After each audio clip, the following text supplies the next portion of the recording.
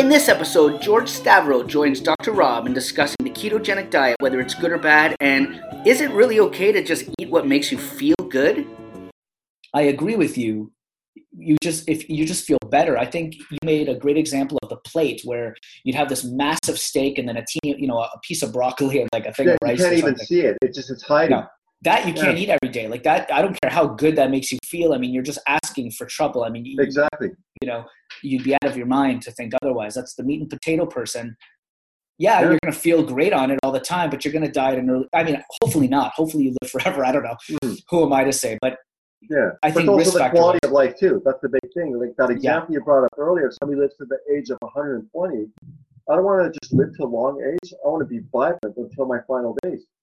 Yeah. Rather than being hooked up to the machine and for my last 10 years of my life or something. Yeah. It's funny. So let's say misconception, kind of tying into meat, the ketogenic diet. What are your thoughts on the ketogenic diet? I see the validity with some people, but it goes back to what we talked about a little bit before. It depends on the person as well.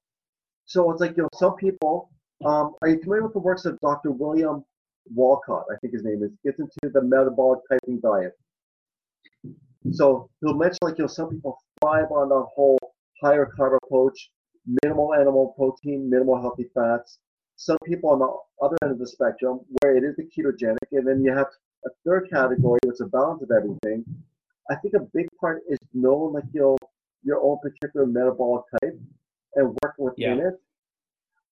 I'm not totally against keto, but I think it's there should be a little bit of leeway and just say enjoy the weekend and maybe take in the extra carbs that you wouldn't normally have had. Absolutely. So not keto. No. Absolutely. Maybe cyclical keto. Yeah, for me, it's very binary on that issue. I don't like keto. I'll say it. I don't like it. I think it's a horrible diet. I don't like keto at all. I think people are out of their minds with keto.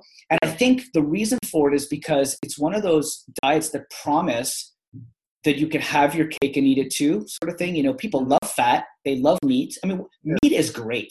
Oh, meat is so tasty. It makes you feel so good instantly. Like if you're hungry, there's just nothing like it. It's just if you're that type of person, and then fat too. I mean, butter on toast, butter in coffee. That would be another one, by the way. The whole grass-fed butter, chemical-free coffee thing. That's coming up next, buddy. Just prepare yourself. Well, and I'm looking forward to it because it's not that often that I do a series of interviews with the guests. It's a one-off, and that's fine. But there's so much information that that you can share with people. And so instead of just scratching the surface on 10 different things, I'm happy to do a series with you. And just whatever comes to mind, we'll just go to town on it. Yeah. I mean, I agree, but people are out of their mind. So I mean, this diet, ketogenic diet, has been going on forever. It was the Atkins diet before. Yeah. People will lose weight. Name. Yeah, and I mean, you'll go into ketogenesis, and you'll burn fat and all that, and so you'll lose weight. You can get skinny.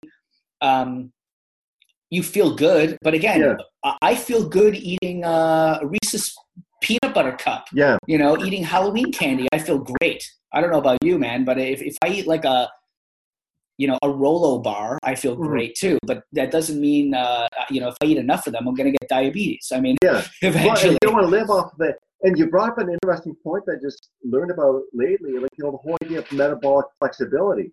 Yeah. So it's it shouldn't just be okay, well, we're so meat and fat adapted, where if we don't have access to a meal like that and we just have a carb dish in front of us, it throws us for a loop. But it's still healthy food. So the body should be able to just say, this is good stuff. What do I do with it? Yeah. And there's one colleague and good friend of mine, Dr. Mo Pasquale.